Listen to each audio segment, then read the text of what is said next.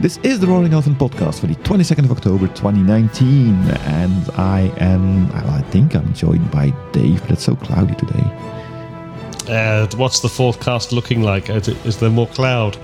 Oh, this joke will get old really fast. Well, good news is that after this episode, another 40 minutes of cloudiness, and then it should clear up again, I guess. I think so. We are again joined by the guys from the Cloud Pod, Peter, Justin, and Jonathan, sharing more of their cloudy views about cloudy things. So unless you have any more cloudy thoughts, we can get on to it. So the next major topic here is, and this I'm expecting this to probably go on for a few rounds of conversation because it's a fairly sizable chunk. But what is a good cloud adoption strategy? And I think some of the things that we might want to touch on during this are the lift and shift approach, and also how to approach kind of data sovereignty issues, where data must stay within either specific country borders or region borders. And we'll start off with Justin for this one. Oh, that's a good question. So I've done several migrations to cloud, Azure and AWS. Lift and shift versus re-architect versus lift and transform type strategies, and ultimately at the end of the day, if you own your application code, you're writing it, you have development teams, you can make those transformations happen in your application easily, then lift and shift isn't the right strategy for you. You should really look at lift and transform or re-architecture before you move to cloud. That way you can get the benefits of the cloud much quicker. But if you're buying off-the-shelf software, it's something you're running your business on, but it's not something you guys have a lot of control over. Lift and shift makes a lot of sense, and just take that VM and move it up to the cloud and get that advantage of it. But just acknowledging that it's going to cost you more money to do so. And so I think that's the two trade-offs you kind of have to make and say, look, cloud could be very attractive from an ROI perspective if you architect your things correctly and you do auto scaling and you turn things off when you're not using them, and you take advantage of those things, and that's all hard to do in a traditional application that's from on-premise that was designed to be always there and always running. And so that's where that re-architecture really helps a lot and really helps drive kind of the next steps of that journey. And so I think that's really the two decisions you have to kind of make, and which way you go is really dependent on your business needs and your applications. But neither answer is wrong. It just depends on the situation that you're in and the circumstances behind your application. And as well as even if you are in, you do own all that code and you want to move to cloud quickly, lift and shift is the fastest way to do it. And so that's the other thing you have to take into consideration too, is speed. Yeah. What about data sovereignty and that side of things? How should organizations factor that into their adoption strategy? Yeah, so they need to understand the legal ramifications of the data store that they have, right? And this is an area that GPDR has really helped companies start to really think about is, what PI data do I store? Why do I store it? Who do I sell it to? What's the purpose, and do I need to have it? And so I think you have to kind of first have that inventory of, in your application in general for private cloud or public cloud, and really understand those issues around that. And then, look at what the different regulations say. If you're selling to German citizens, you need to have a data center in Germany. You can't take German PI data out. So either you build your application in a way that the data can live in Germany, but the main processing unit lives maybe in a cloud provider somewhere else, or you put the entire system as close to the customer as possible in Germany. And so you make those two choices. Encryption can pave over a lot of sins in this area, and data protection around TLS and those things. But it really depends on that regulatory body that you need to meet and what those requirements are. And some countries are fine as long as you have, XYZ controls in place and you can audit it and you can prove it. And other countries are very strict and say, nope, that data can't leave this country at all. And those are the things you have to understand for your business. And once you understand those, then you can kind of develop the right strategy to meet those requirements. And it may be that you can't use cloud. And, if you're in a country that cloud providers haven't gotten to yet for whatever reason, it may be that you can't go there today. And so you have to figure out how to make that data set work in that particular country. Yeah, no, makes sense. So, Jonathan, same question to you. What is a good cloud adoption strategy? How potentially does lift and shift fit into that, and what about data sovereignty? I think it depends very much on who you have working for you and the skills that they have. As Justin mentioned, if it's off-the-shelf software, then it stands a good chance that you can run it in Windows, in Azure, or you can run it virtualized just about anywhere. But then really you're sort of missing the advantages. You don't get to take advantages of the managed services. And I think the reason the clouds are so valuable is not because they provide some kind of basic virtualization. It's all the additional services that they provide around that. I've seen cloud migrations go terribly wrong. People rush into things. They don't think through all the requirements before they start moving, and then they end up in a bit of a muddle because they realize that actually they have no solution for these compliance issues. But also, in my previous work, I worked with a cloud-only company where they had no infrastructure. Everything was in the cloud, and that worked very well. You have to remember that the cloud environment is not exactly like your data center. There can be small changes or small differences in the services that are available. I think one of my best examples is no multicast. And so, if your application requires multicast to chatter to itself, or for failover or replication or discovery, that's just not going to work in the cloud. And so you'll be forced to re-architect some of those things. I think you just need to be very, very aware of what you've got and what you're trying to get out of it before you decide what to do.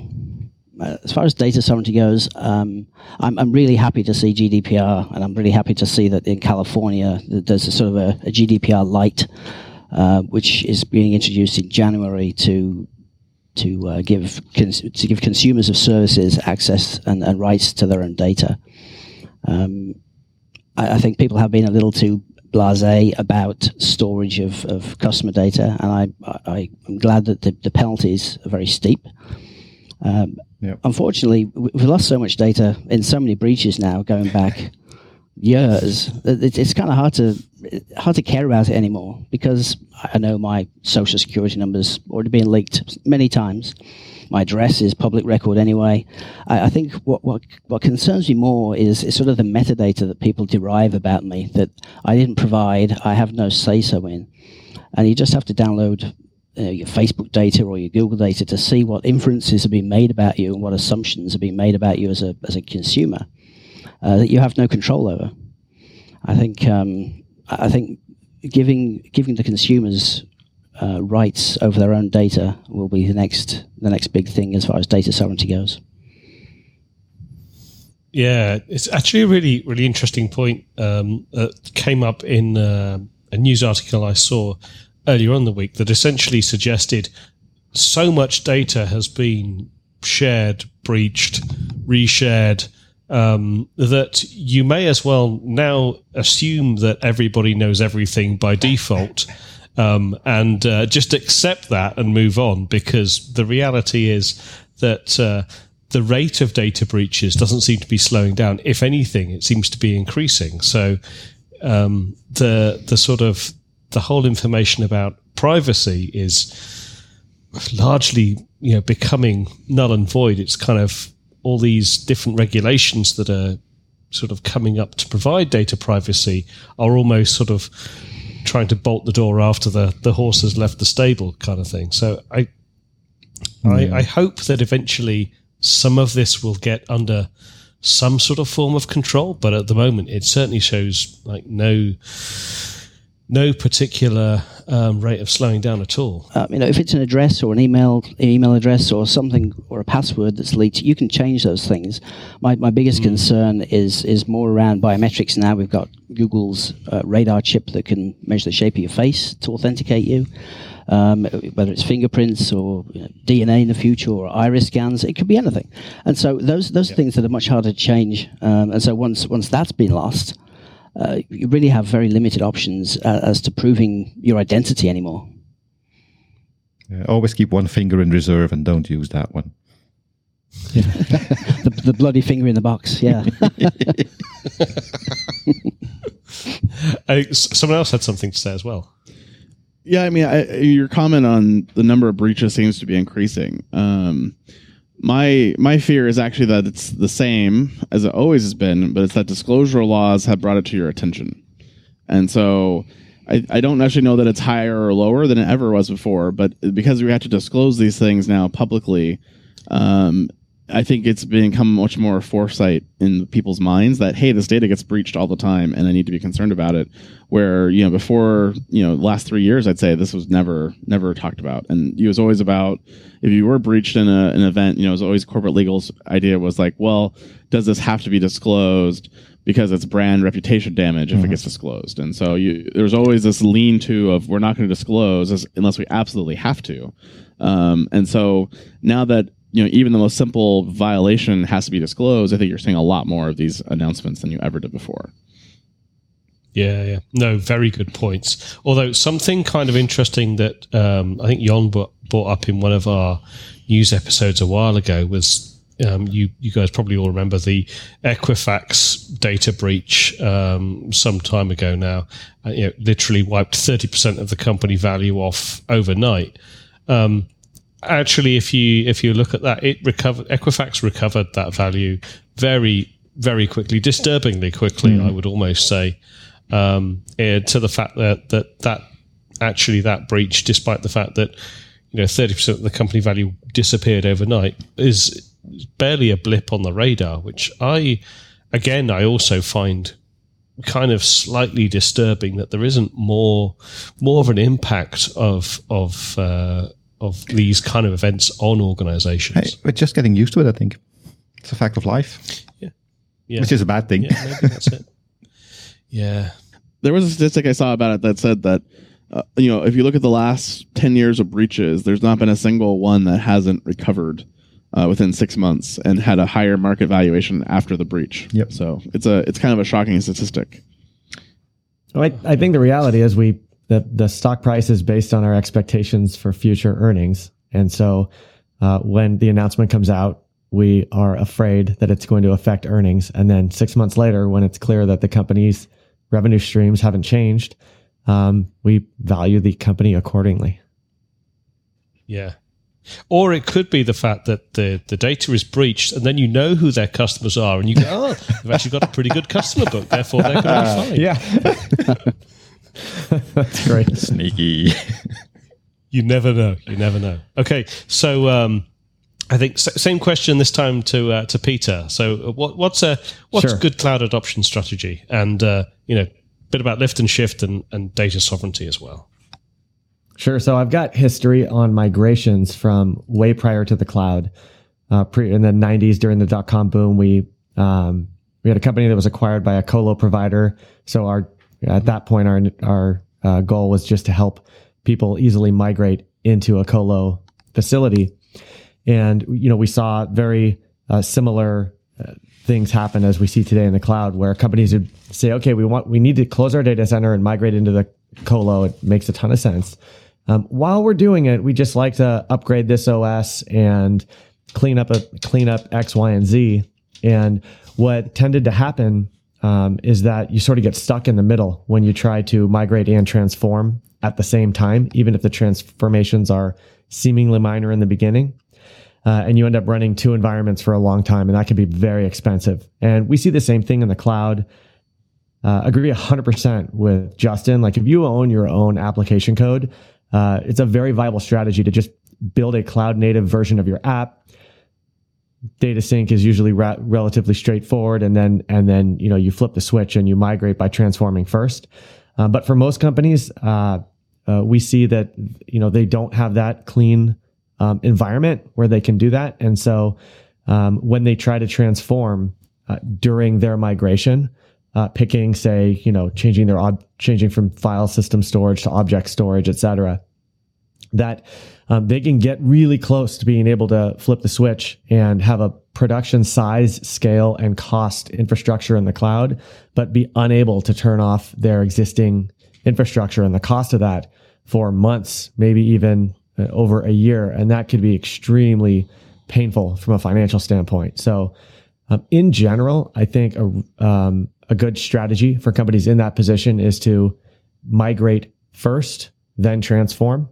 Although your infrastructure is not going to be, it's probably not, you're not going to be getting scalability or benefit of, shutting machines off at night, et cetera. When you get to the cloud, and you do have to then make that a significant priority now that you have this effective technical debt. It's a much easier way to ensure that you can then shut down your existing environment and be only paying for one environment instead of two, and then focus all your efforts, which is really tough to do, but focus all your efforts on making your environment now cloud native. Even if it's not from an application code standpoint, it could be from an operational efficiency standpoint. Yep. No, all great points, definitely. And I think one of the things you mentioned earlier kind of led me down a slightly different path, which is what should disaster recovery look like in cloud? It feels like, if an organization is moving to a completely different paradigm for providing their services, then DR is also going to be something kind of new and scary, but also very important to them. And this question, first up, goes to Jonathan.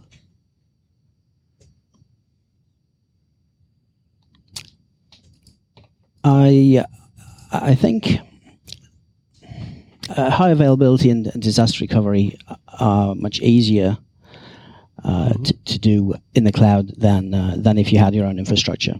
Just simply the expense of maintaining a warm site or a cold site with hardware sitting there aging that you're not even using is just ridiculous.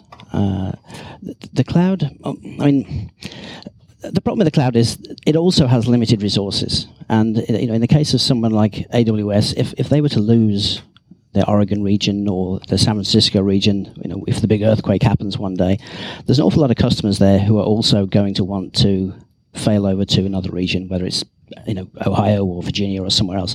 And so although we all have these grand plans that disaster recovery will be easy, we'll just flip a switch and redeploy in another region, I think the reality is that there may not be the resources in those other regions to actually support you in the move. So it goes back to now we have to buy infrastructure that sits there being unused. In the case of Amazon, you buy reserved instances to guarantee you have a place when it comes to failover. I think probably the better strategy around that is to maintain kind of an active in many regions kind of deployment, where if one region does go down, it's not a real disaster, and the other region picks up a bit of additional load. And some of that comes down to the cloud adoption strategy, doesn't it? It's sort of building that growth, and also it's far easier to do that sort of thing if you are re-architecting to a cloud native kind of in a cloud native direction as part of that migration. Yeah, definitely. Okay. So same question this time to Peter. What should disaster recovery look like in cloud? Yeah, I think Jonathan hit the big one, which is that resources might not be available because everybody's moving at the same time. Most people are doing DR to meet some vendor requirement. So being able to operate in a second region is a requirement there. It's the thing I like about the cloud model, because if you look at like the old, all of the old DR vendor providers, they were subject to the same issues of if all they were oversubscribed as well. So people didn't realize it, but they were in the same boat with those systems as well. I think the cool thing about doing it in the cloud today is that we've been forced to, when we go to the cloud, to ensure that we can run on this cloud infrastructure, which has been abstracted to the layer where everything is effectively identical across regions. And, that sounds simple, but like when we were running on bare metal, I remember doing DR tests where the failure would occur during a DR test, couldn't get up in 4 hours. It ended up taking multiple days to get up, and it was troubleshot down to firmware versions on chips that weren't the same. And so All that's been taken away. All of by definition, our infrastructure is all API calls. So our ability to ensure that our second region is going to look exactly like our first region is way easier. And this concept of scalability makes it way easier, assuming the resources are there, to have a relatively low cost secondary region where all your data your data's there, your images are there to spin up quickly, and so for the non regional super disaster, any individual company who needs to fail over to another region has a really good chance, a much better chance today of their DR solutions working in that other region. So from a DR perspective, I think it's the cloud just make things so much simpler. Yeah. I mean, that is one thing that a lot of people kind of, I suppose, do know but don't acknowledge, is that yes, cloud does have elasticity, but like anything elastic, it has a breaking point as well. And yeah, I think most organizations can plan for disasters within their own environments, and to a certain extent, a disaster that happens to something outside of their controls, like an availability zone going down or whatever. But there's only so much, like any DR exercise, only so much that you can protect against. And so finally, kind of same question, but this time to Justin. DR in cloud, what's the view? Anything else to add? Well, I mean, I think Peter and Jonathan really hit the big points on this that I would have made. But I think that the cloud also allows you to do that you maybe couldn't do in your private cloud that is interesting, and how it affects your DR plan is it allows you to start doing chaos engineering and really start thinking about how do I design a very HA fault tolerant system, not only from a multi-region but also a multi-AZ perspective inside of a given region. And then how do I continuously test that and actually validate that my DR is working all the time, versus once a year when we all get together in a conference room and we're all saying, all right, the DR happened. Let's now fake it till we make it and hope we hit the RPO point that we said we're going to hit.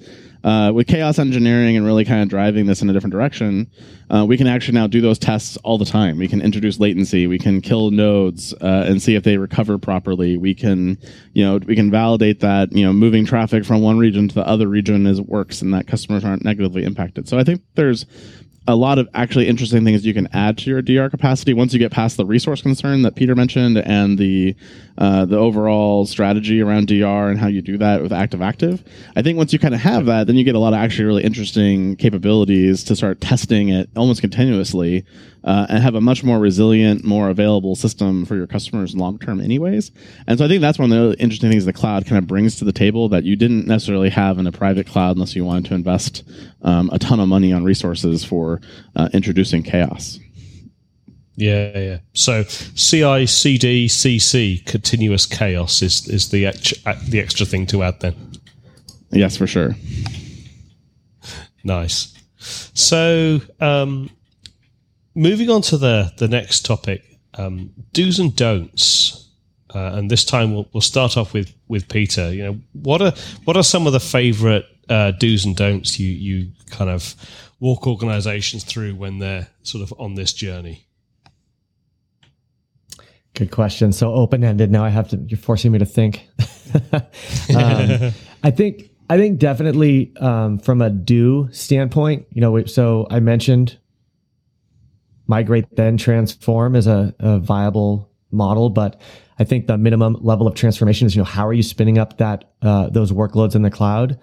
And the do would be to make sure you're doing that with infrastructure as code, because then you know what's available in the cloud. I think another do is around ensuring that you automate that process and control that process. Yeah.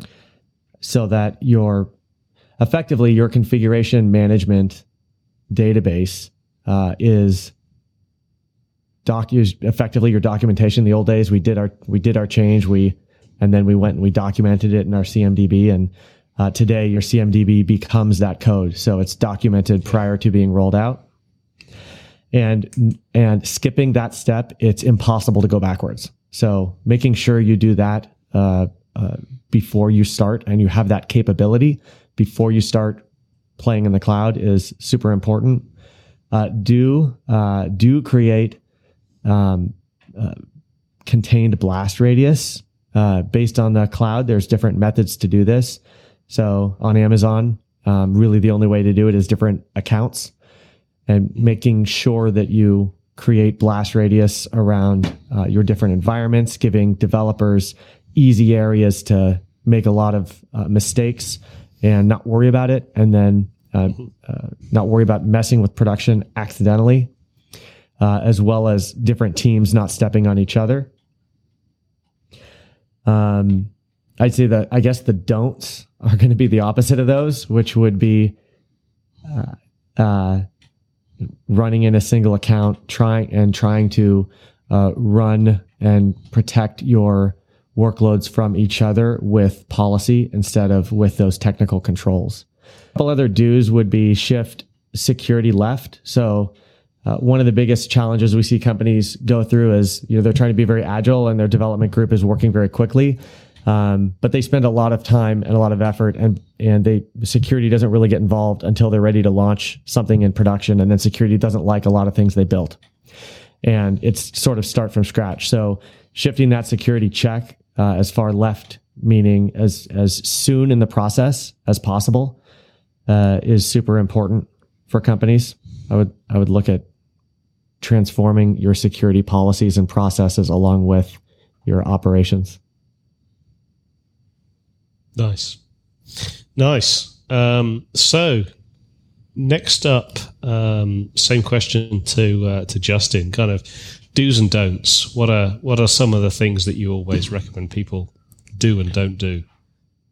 Yeah. So I definitely recommend building out a cloud center of excellence, and that should be a cross-functional team across security, operations, infrastructure, architecture, and engineering to really be kind of that team that defines the cloud guardrails, how we're going to go to cloud. Are you going to make that lift and shift decision, or are you going to re-architect, and why? And I think that's really comes to kind of the nexus of how you start building out your cloud strategy. You might start pushing training through that organization. You start pushing through, timelines and prioritization and conflict resolution of security and the different things that are really important there. That all kind of lives in that cloud center of excellence. It doesn't have to be dedicated, but it at least needs to be, people need to be tapped with that role, because they're become kind of the governing authority of how you're going to do cloud in your organization. I think the second do is to really have a strong cost management plan going in early. Costs not checked in cloud can get out of control very quickly, and that may actually hinder your cloud migration plans. And so, taking a very active look at costs day one and continue to drive costs and make sure that you're doing the right thing for the business is really important. And I think it's a key thing that any cloud migration journey requires. And then I think the next one is don't be afraid of the platform services. You should be looking at containers. You should be looking at serverless. You should be looking at DynamoDB and Aurora and all these cloud native database solutions. Don't be afraid of those, and I think take advantage of them where you can, because they'll save you a ton of time and pain later down the road. So those are my big three do's. On the don't side, don't pick the biggest and baddest server that you can. Just because you can buy 100 cores at 300 gigabytes of memory, and your application will run screamingly fast on that. Don't do that. By default, make sure it's the right server for the workload, and that you're not over provisioning in a big way, because that'll cost you long term. And then also, don't pick the technology because it sounds really cool. A lot of people will get excited about something like DynamoDB and not understand the trade-offs that are inside DynamoDB. It's a great product when you use it properly, but when you don't use it properly, it'll cause you nothing but pain. And so make sure that center of excellence that you're going to build out really looks at the pros and cons and looks at the application and says, yes, this application makes sense with Dynamo versus a different technology that would be better purpose built for that. And I think that's a really a technology comment in general, but it really affects you in the cloud. And then, of course, the third don't is don't choose Oracle Cloud for your cloud provider. Friends don't let friends choose Oracle Cloud. I think we just all need to agree on that. But why? as Nancy Reagan would say, just say no. So, do's and don'ts, Jonathan.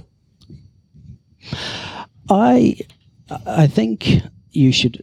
Let's start with the do's. I think you should definitely understand why you want to migrate to the cloud before you start doing it.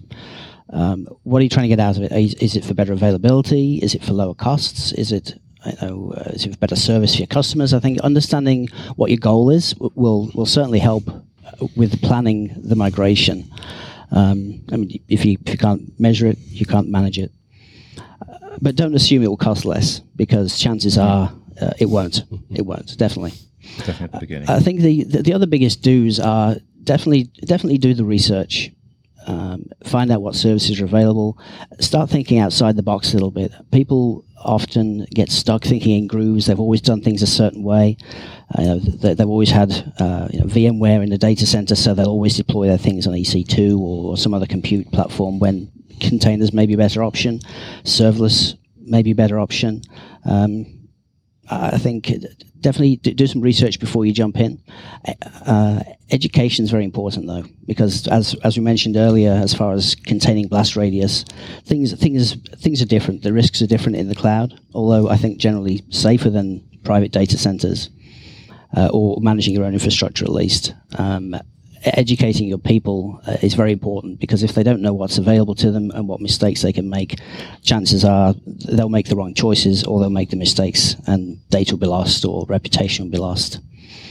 I think probably the biggest do, though, is don't go it alone. There are a lot of partners, there are a lot of people who've got a lot of experience in migrating to the cloud or deploying things in the cloud, and there's between us we've probably got 30 or 40 years worth of experience which we could offer to somebody who wanted to take advantage of things like this. Why go it alone? Why rediscover all these things yourself and make all the same mistakes when you can bring in a partner who's worked in these environments to get a really good head start? Do you have any recommendations for that, Jonathan? I've worked with some pretty good partners in the past, but none recently.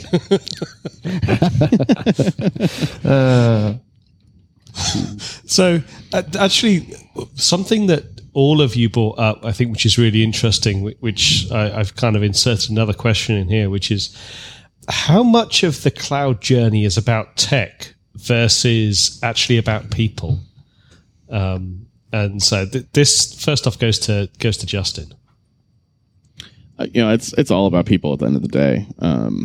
The technology is easy. It's the business processes, it's the security concerns, it's the technology decisions we make day in and day out that all affect this.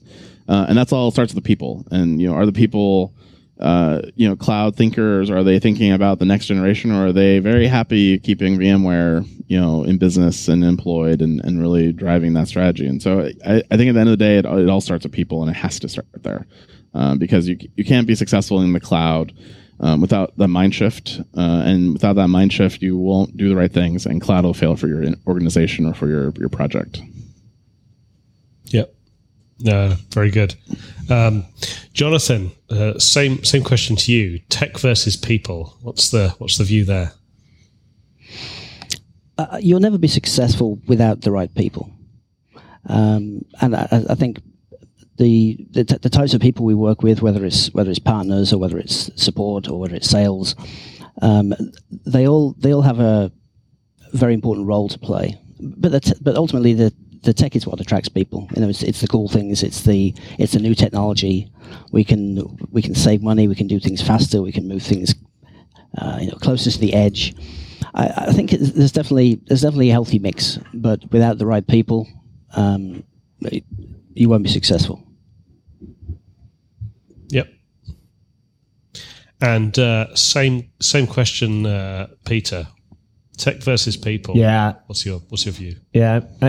I think for the last 30 years, the reality has been that I can't remember the numbers, but in the high 70s percentile of IT projects that fail due to cultural or organizational challenges, not technology challenges, and that just continues to be true.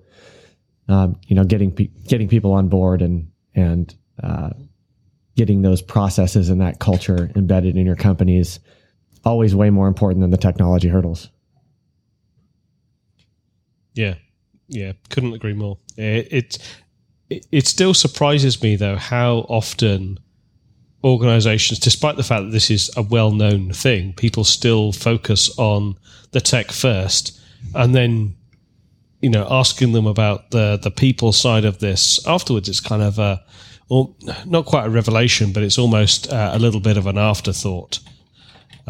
So it's, even though like we all agree that it all comes from people first, I still am surprised by the number of times and number of organizations that don't have that view of things, or certainly don't seem to have that view of things. Well, I mean, the marketing team requires you to focus on the technology, because the technology is the sexy part that can sell product and can sell vision and can sell scope inside a company. And, saying, hey, Jonathan's amazing, come work with Jonathan, and Jonathan's ideas isn't going to sell product, unfortunately, at the end of the day. And so I think because marketing and sales and these teams all very heavily focus on the technology piece of it, it makes people feel like technology is the important part. And in reality, it isn't. But because that's what you have to sell, that's what people will align to. I think also, as someone who's been in the IT industry my whole career, the people I've worked with, most of them got into technology because they loved the technology, and they didn't get into technology because they wanted to do amazing things with organizational or cultural transformation. It was about the tech. I think that's why we get excited about it. That's why we're in the industry. Yeah, fair point. I'm insulted that you didn't want to get involved, Peter, because of the technology. Because of me, not the technology. I mean, you were obviously his second reason for getting involved, clearly. Yes. So with that, it'd be kind of useful and interesting to understand, out of the plethora of new stuff that's always being announced, what are the things that you're most excited about that are coming up in the world of cloud? This question first goes to Jonathan. Ooh. You can't say blockchain. No blockchain podcast. Blockchain. No, that's fine. I agree. I think the thing that excites me most about cloud in general is just the speed at which we can do work now. I mean, I think back to 15 years ago, ordering servers, waiting for them to be built and delivered, it would take 6 weeks, and you got to wait for somebody to drive to the data center and plug them in and configure them all and firmware updates. It's such a slow process to do anything. Whereas with things like Terraform or CloudFormation, we can start deploying infrastructure in minutes. And I remember being really frustrated a few years ago with CloudFormation. It used to take 20 minutes. The cycle time to deploy this stuff and bring it down, it was like 20-minute iterations. And I just suddenly realized 20 minutes, it's a fraction of the time it used to take me to do anything.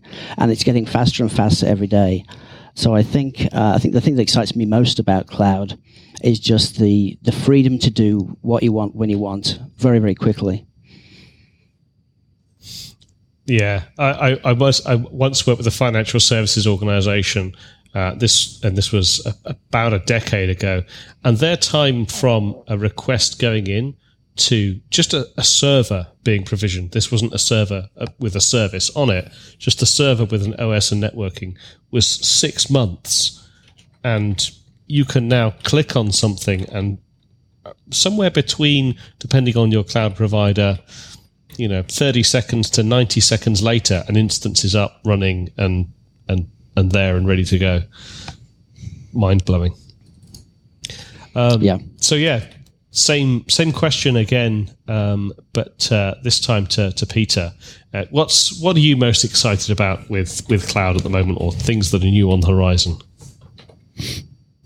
I definitely agree with Jonathan. The speed is agility is amazing. I think that the specific technologies that I'm excited about in driving that are around seeing companies do a really good job combining containerization of their applications with cloud infrastructure and a really good CD, continuous deployment pipeline, that to me is really getting to the point where we're looking like what everybody wants, which is more of a PaaS and less of a infrastructure as a service environment that we're working in, and creating more speed, more ability to leverage infrastructure more efficiently as far as oversubscription of clusters goes, et cetera, and bringing, alleviating some of those fears, even though I agree with Justin that they're not necessarily realistic fears, but alleviating some of those fears around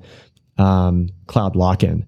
So that model to me is one that I'm super excited to see how the Kubernetes managed services come along, how we integrate CD with those services and really take that next leap as far as the speed at which we can change and deploy new apps.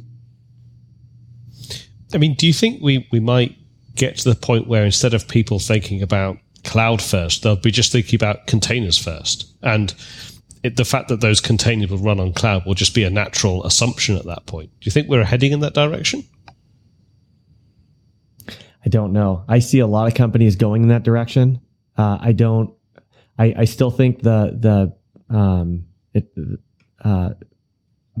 viable alternative is going with one cloud provider and using all of their proprietary serverless technologies. And that's also a very powerful model. Mm-hmm.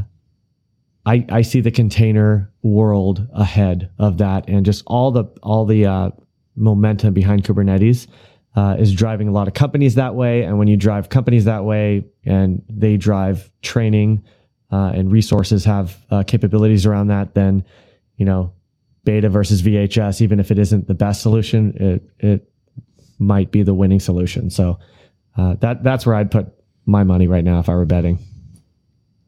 Nice. Same question to you, Justin. What's new on the horizon that you're excited about in the cloud world? So there's a couple areas that I find really fascinating, and one is, and I think Peter kind of touched on this, is the driving of containers and serverless as those containers and serverless first. And how do we make that transition to an event-based driven architecture and to a container-based architecture, and then how does that simplify the overall cloud story and journey for us in a big way? And Kubernetes is a great solution, but it's highly technical, it's highly complicated, and that's going to get simplified. You saw VMworld a couple weeks ago, basically release their own version of Kubernetes, and they're going to be doing a lot of innovation to make it simpler. You see Fargate on AWS trying to make that simpler. So there's a ton of innovation happening in that Kubernetes serverless space that I think is going to be really interesting over the next 6 to 12 months to see how they kind of pivot and kind of resolve and mature themselves and some of their deficiencies. I think the second thing I'm really interested in is this desire by both Google and AWS to simplify AI and machine learning and making it so that, a person who doesn't have a data science degree, make it approachable for them, and that they can actually build solutions and build technologies off of that, of things like SageMaker or BigQuery, and make it work. And how powerful that's going to be in the market over time. Because as you get it out of the data scientist's hands, you get into the more common engineering teams, and they can start building AI models, they can start building machine learning. I think the amount of solutions that we see in that space explodes exponentially as that becomes more democratized. And that's something I'm really excited about, what's happening in cloud as well. Nice. So I know what some of these sessions are like. You sort of, especially when one person gets a question, then the next person, and you think, oh, damn, I wish that inspired something with me. I wish I'd had a chance to say this. So to give everybody a chance to kind of say all the things they wish they'd said, has anybody got anything else they'd like to add? And I'll start off with Peter on this, on any of the topics, or indeed anything else. I had so many things to say that I thought of, and they're all gone. I've got like a 4-minute RAM. It's totally ephemeral. No, but this is great. I had a great time, and I have nothing else to add. No worries. So, Justin, anything else from you? I mean, I do feel like, to talk about center of excellence, talk about compliance, talk about people. Those are all great things. And some companies may hear that and hear, well, that sounds like a lot of work and it's scary. And I would say, even if you aren't ready to start on a cloud journey, a major transformation, if you have one application that you think might work well in the cloud, just go do that one application, get that proof point early. Experiment there. Maybe you don't even run into production there, but at least you built it there. I think it's important for everyone to start getting more cloud focused and more cloud native in their careers. And I think anytime you can have opportunity to use cloud, even if it's not the right solution for your whole organization, that single project might be enough to spur interesting conversations and interesting thinking that you can take back to your private cloud world too. And I think that's important. And so don't be afraid of what sounds like a very insurmountable challenge, because it's not. And a lot of companies start out with a single project, and they then over the next several years they do a massive migration. But it started out small, and that's okay. And so I think we talked a lot about the big bang migration, but the small ones are good too. Yeah, no, very good points. And Jonathan, same question to you. Anything else you'd like to add? I think a lot of the services. A lot of the new services are all focused on AI, machine learning, and we should give some thought to what the future looks like for the industry. I wonder, how long will it be before we can say, Alexa, write me an application that does this, or build me a function that does this, and we take software engineers, completely out of the loop anymore. I mean, the more we move away from infrastructure to event-based systems, that's sort of removed the network team, a lot of the operations team, the patching requirements. That's all disappeared now, and we're focusing on just the business logic. So I think in a few years the world will look very different. The cloud services, especially AI, is going to change the culture a lot. And I think if I was going to give any advice to anybody, it would be to start thinking about what your career is going to look like, what the future is going to look like, and what your place is going to be. Because chances are you won't have the job you thought you were going to have in 10 or 15 years' time.